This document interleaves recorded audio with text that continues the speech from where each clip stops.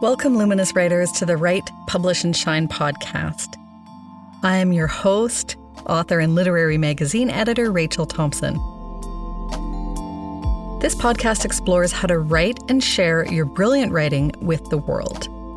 In each episode, we delve into specifics on how to polish and prepare your writing for publication and the journey from emerging writer to published author.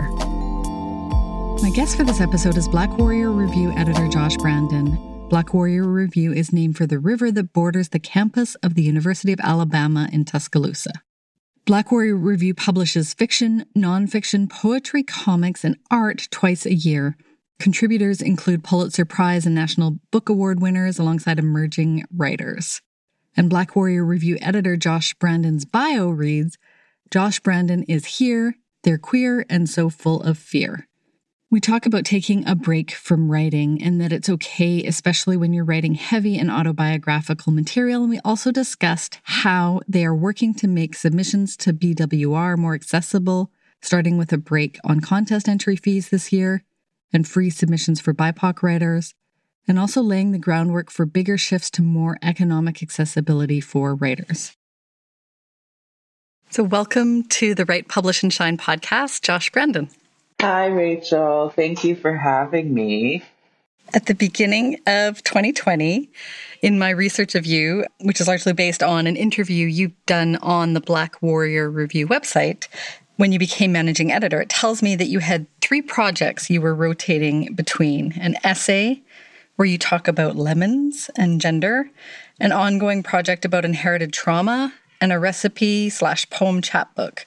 You called it a poem chapbook thing. That's sad and Midwestern as all get out. Can you tell me about these projects? Sure. So the essay about inherited trauma is probably the thing that I have been working on for the longest time. I started it in undergrad, and it's evolved a lot over the years, but I did start that in undergrad, and that was actually a senior project. I was a creative writing major, so we did a senior capstone project. After that was completed, I kind of dropped it for a while, but then I started it back up when I came here to my MFA program. And it's evolved a couple more times, but the thing about that one is that I feel like I never nail it down to my liking. It's never quite what I want it to be. The lemons essay I did under a big time crunch, and it's just for myself. I didn't even do it for a workshop. And it's kind of a multimodal essay. So there's a lot of pictures. There's pictures that I've drawn in the essay. And it goes into kind of an exploration of gender. My gender specifically, I'm non-binary. I use they, them pronouns. And so it's kind of thinking through that because, I don't have it all figured out, even by this point. I've known this about myself for years now. And then the third project, I would say it's kind of a sister to the inherited family trauma essay because it kind of delves a lot into the same things. It's more expansive with which family members I explore. Like the inspiration for it was I was at a antique store and I found this old Clabber Girl baking powder pamphlet. And I was like, I'm going to use this for something. And so I decided to make this chapbook because it kind of looks like a recipe book, like one of things down into. That's why you're calling it the chapbook thing, because it's like a found book like that you're repurposing for it. Is that right? Yes. And I guess I was leaving it open to it morphing into something else. But I created these recipe poems. So each poem revolves around a specific dish. Sometimes they are a little out there. I'm just going to be very candid. In college, I was experiencing a traumatic event, and I had a period of alcoholism and drug experimentation. And so I have a poem called Reheated Chicken Chili on a Hot Dog because I was, really out of my mind one night and decided to get my Indian food leftovers, put it on a hot dog, top it with some shredded cheese, and call it a night. So it kind of tracks a lot of my life from beginning to where I felt like I was in the present moment. And then what I did, so the Clabber Girl book, I wrote them all out and then I hand wrote them in the Clabber Girl pamphlet and then scanned those and used that as a workshop piece. Thank you for being so open. And I know you recently told me when you were a guest in the Lit Mag Love course, thank you for that, that you and writing, were either done or on a break. You're on a break with writing. I wonder, what you're saying now too about that traumatic experience. I wonder if this is related to trauma writing. And I wonder that because I just really relate about how difficult it is and how healthy it is to take breaks when you're writing difficult materials. I think that's really insightful. And I think that there definitely is some truth in that, in what you're saying. So I primarily work in nonfiction and then I dabble in poetry, but my poetry is always nonfiction as well. And kind of the thing that I've discovered with the personal essay with nonfiction is that you're kind of playing with fire a little bit, especially when you delve into trauma writing. It's not out of the realm of possibility to push yourself past your own limits and maybe touch on things that are still more tender than you thought, wounds that maybe are more open than you had previously thought. And it can be kind of dangerous, I would say at times. And I don't know if I would necessarily say that the projects that I'm working on that has happened necessarily, but this is definitely something I've been thinking about recently, even in therapy. And it is very possible that that was a big factor in me kind of shutting down from writing in a way, which is how I would describe it. It wasn't like I one day decided, I'm not going to do this for a while. It just, it crept up on me. And I just realized that I don't have the urge to do it in the same way that I had before. And leaving, doors open, I definitely don't want to say that like I will never do it again. It's very possible that I will, and that's fine with that, whatever comes my way. But I do think, there is some truth in what you're saying, because, the truth of the matter is that I've been doing this for years and it gets tiring. It gets exhausting. But the thing is I don't know how to stop, because that's kind of all I know with writing, with myself.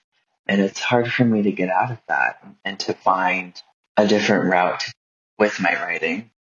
Like all you know is writing from your life and CNF writing. I relate to that too, if that's what you're saying. It is like we're kind of different kind of writers then, because some of the ways that writers get through writer's block and whatever that is, and all of those tips and techniques going on about that don't really relate when you are writing about trauma. I think it's really important, and writing from your life and you're finding it difficult. I think it's really important to take breaks. You still have an obvious passion for other people's writing, and I'm wondering, how do you channel the interest you have about writing into your work at Black Warrior Review now? It is really exciting to see what other people are doing with writing, because, the thing with BWR is people that are experimenting in all kinds of ways and that have pieces they maybe think are too risky for other journals. We get to see them, and they're very inventive. And that is really exciting, especially when we come across something that is hitting all the right notes for us. So I think that is where I channel that love, is just in knowing that I'm going to be surprised and kind of relishing in that moment when I have seen some really great stuff in my time. It's wonderful, truly. I know you're also more into the book production side, or maybe I'm saying the wrong term for that. Can you tell us a little bit more about what you're learning about that and how that program at the University of Alabama kind of interweaves with the MFA program? It's kind of an unknown thing, I guess, or like it's hard to describe, because I think it's maybe out of like people's common knowledge. I certainly didn't know anything about this before I came here. So the University of Alabama is one of 3, I believe, schools in the U.S. that has a graduate program for book arts. And what book arts entails is bookbinding, hand paper making, and letterpress printing. And so they have a graduate program here. And as a graduate student, I'm allowed to take graduate classes in other subject areas as well. And actually, we have to take 2 elective courses. So I started with just a bookbinding class and got hooked. So this semester, I'm taking bookbinding 2 and paper making. So I have to physically be on campus for 1 day a week and go into a paper mill. We have a vat of paper pulp and water. We draw it up with a mold. Bookbinding, I'm cutting down sections of paper, sewing them together, making covers, things like that.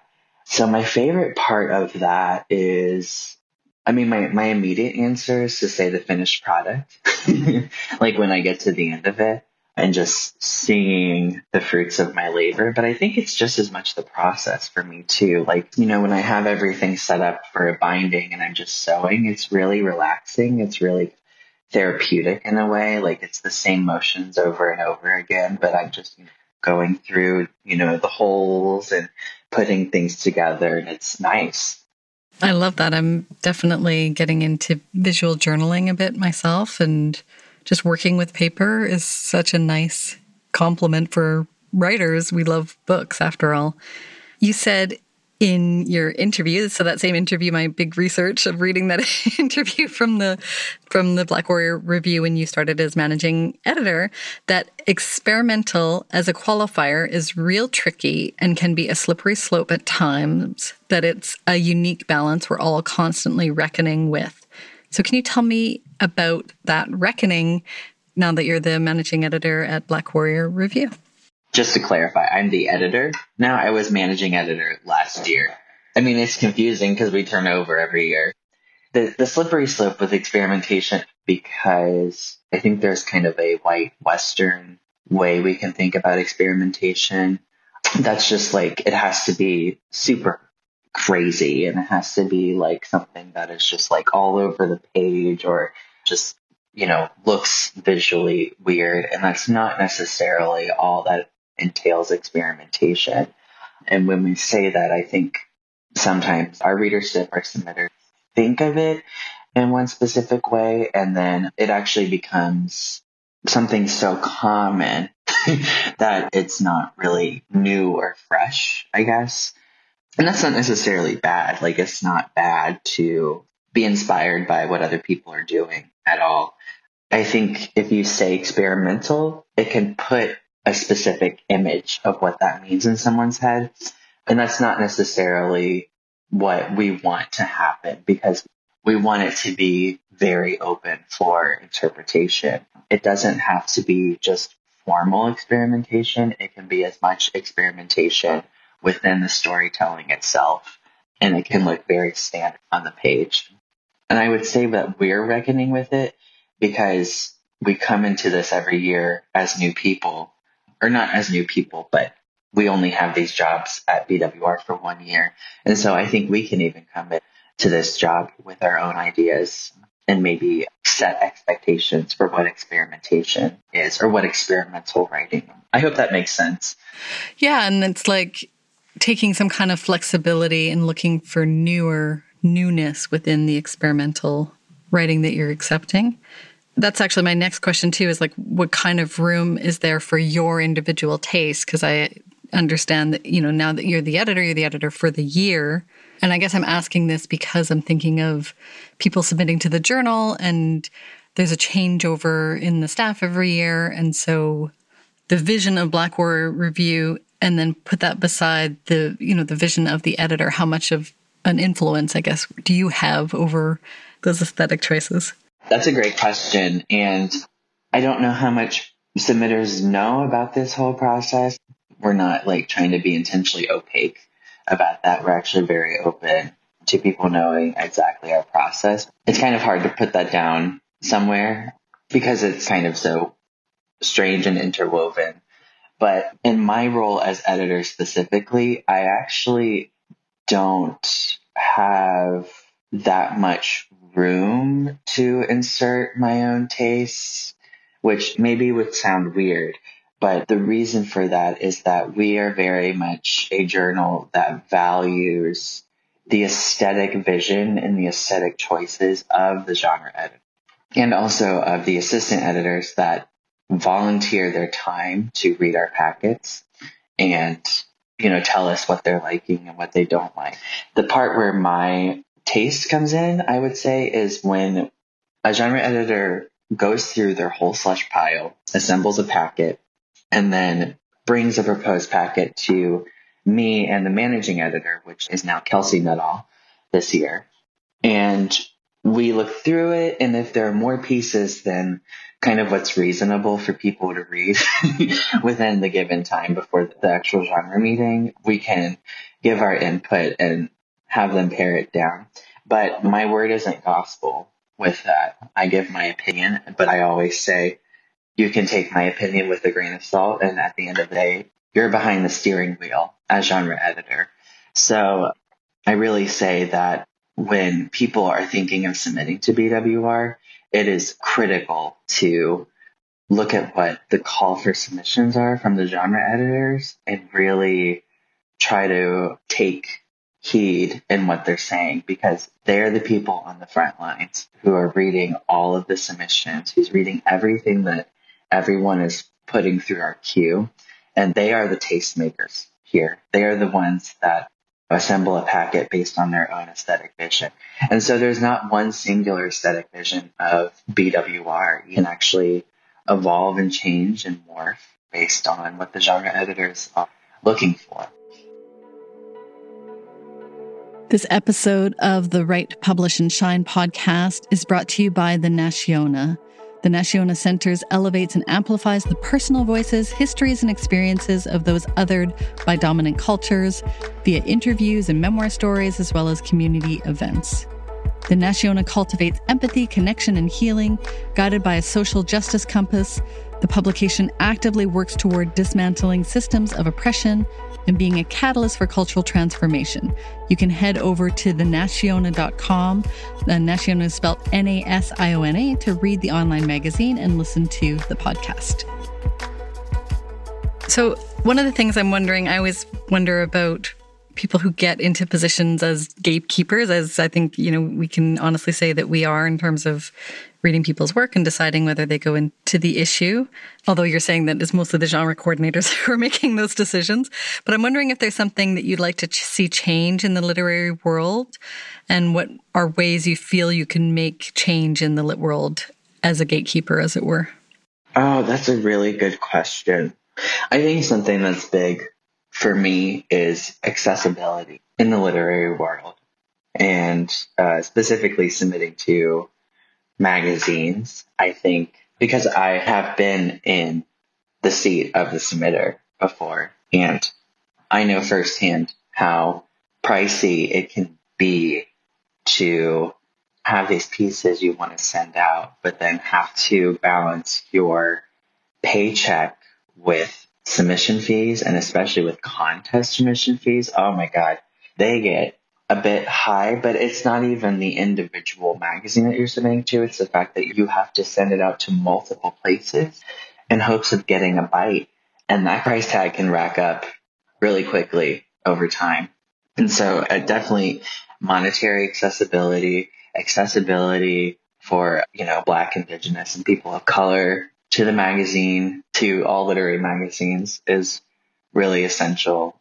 We are trying to make a concerted effort to have outreach past MFA programs and past institutions, because we want to have as expansive of a submitter base as we possibly can. And we definitely don't have it down pat. We're not perfect. I think there's still things that we can definitely do, and that things we are actively working on to make happen. So specifically, last year when I was managing editor, and this was a project that was in the works before even I came into the role, people in the past have tried to lower our own contest fees. And the thing about us as a magazine, and because we're coming through university, is that we don't hold the purse. The purse strings are held by administration at the university. The money that we have, we're not in control of at all. And so we have to ask permission to do a lot of things when it comes to money, when it comes to budget. So there had been quite a few times where editors have asked to lower contest fees because they were a certain price over the years that we thought was too expensive. I realized when I came into this role that just making an impassioned argument touching on ethos and accessibility actually wasn't enough to convince them. So I drew up this whole proposal with spreadsheets and numbers. I projected what our revenue would be with certain prices for submitting to the contest. And I made a more impassioned proposal. I talked about accessibility. I talked about the fact that people may not have the money to do this, but that they really want to submit to us and that they believe this is a home for their work. And we want to make that happen for as many people as possible. And I had talked about my own experience. Like I have been in this seat before. I know exactly what it's like. I don't make a lot of money. So balancing that has definitely been tricky for me too.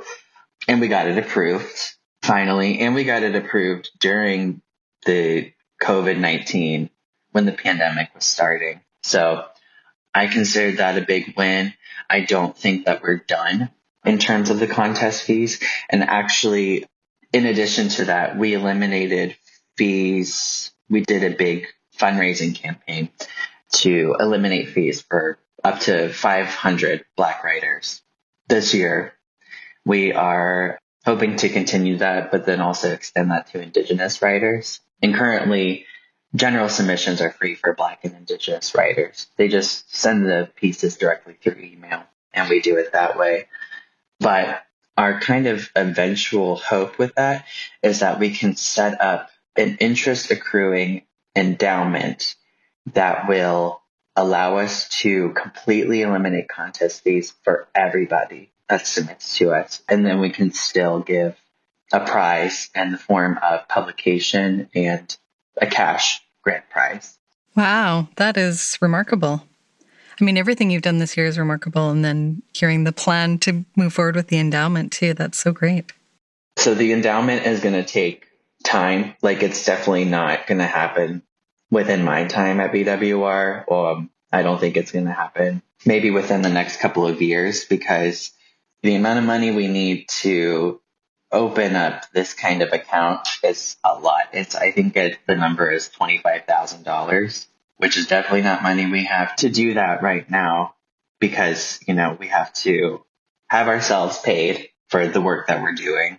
And we have to be able to pay for printing the magazine and also paying our contributors, which is something that we definitely value and prioritize is making sure that the people who send us their work, we pay them, they get money for it.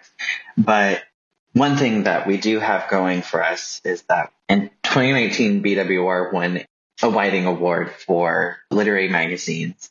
So the first year, they just gave BWR money outright.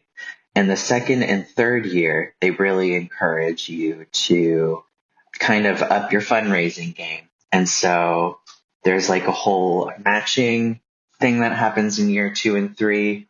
The only way you get any additional money from the Whiting Award is by fundraising up to a certain amount, and then they just match it for you. So that's something we are taking advantage of for this specific purpose, for the elimination of contest fees.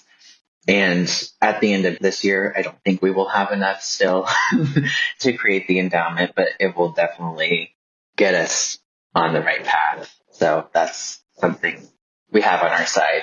Fabulous. Turning to the submissions to the magazine, what are some of the things you look for in submissions in each genre? And another thing actually occurred to me I wanted to ask you about, because you said this in the Lit Mag Love Q&A that you joined, that you're okay with submissions not being perfect in execution. It's like more the ideas that matter. So would you mind talking about that when you're also talking about, the qualities, I guess, that you're looking for in the submissions? Again, my own taste, my own aesthetic vision definitely doesn't hold as much water here as the genre editors. So the kind of specifics of what you're asking about really is up to them. But I think a good way generally that we operate, how last year's fiction editor, Saul Albert Abrams, how he put it to us, which is in a meeting to us, he said, I don't know exactly how to describe risk and experimentation. And I don't always know what I'm looking for until I find it, until I see it in my queue. But that's something that surprises me in some way. And that I believe, these are his words, that I believe may not find a home elsewhere. If a genre editor can kind of easily place a piece in another journal that they know it would fit into, it kind of has less of a chance of them putting it into a packet, I would say. And that is different from genre editor to genre editor, but that is what Saul specifically articulated. And I think that's a pretty good articulation of maybe what we look for in general as a whole, as a magazine. And then what was the other question? Oh, just about the idea of the execution not being perfect, but the ideas being more important? Oh, yes. We value that risk and that surprise over perfect execution. And what we mean by that is pieces being polished.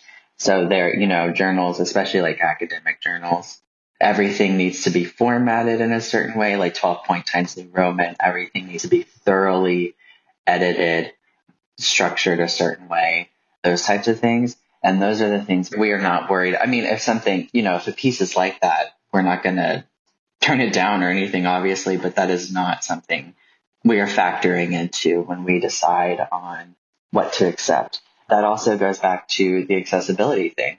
Not everyone has access to the academic formatting of things or of, editing things perfectly in Chicago style. We use the Chicago manual style for our purposes.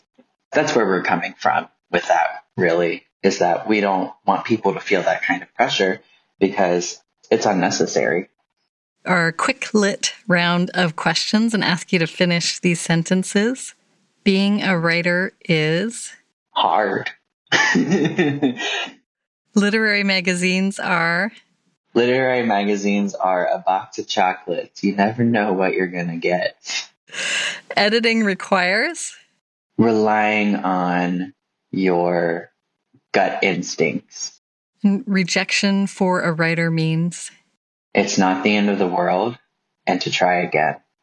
And finally, writing community is a writing community is very nice to have. Wonderful. Well, thank you so much, Josh, for being my guest today in the Write, Publish, and Shine podcast. I really appreciate the time you spent with me. Thank you for having me again. This was so fun. I love these questions. Thank you. So that was my interview with Josh Brandon. I'm really struck by their efforts to make BWR more accessible for writers and think a lot of lit mags. And I know a lot of editors listen to the podcast. So this is a shout out to all of you that we can aspire to find creative ways to get the resources so we might cancel contest fees while still offering cash prizes. Wow. Black Warrior Review reads general fiction and poetry submissions from December 1st to March 1st and June 1st to September 1st. Nonfiction submissions, however, are always open.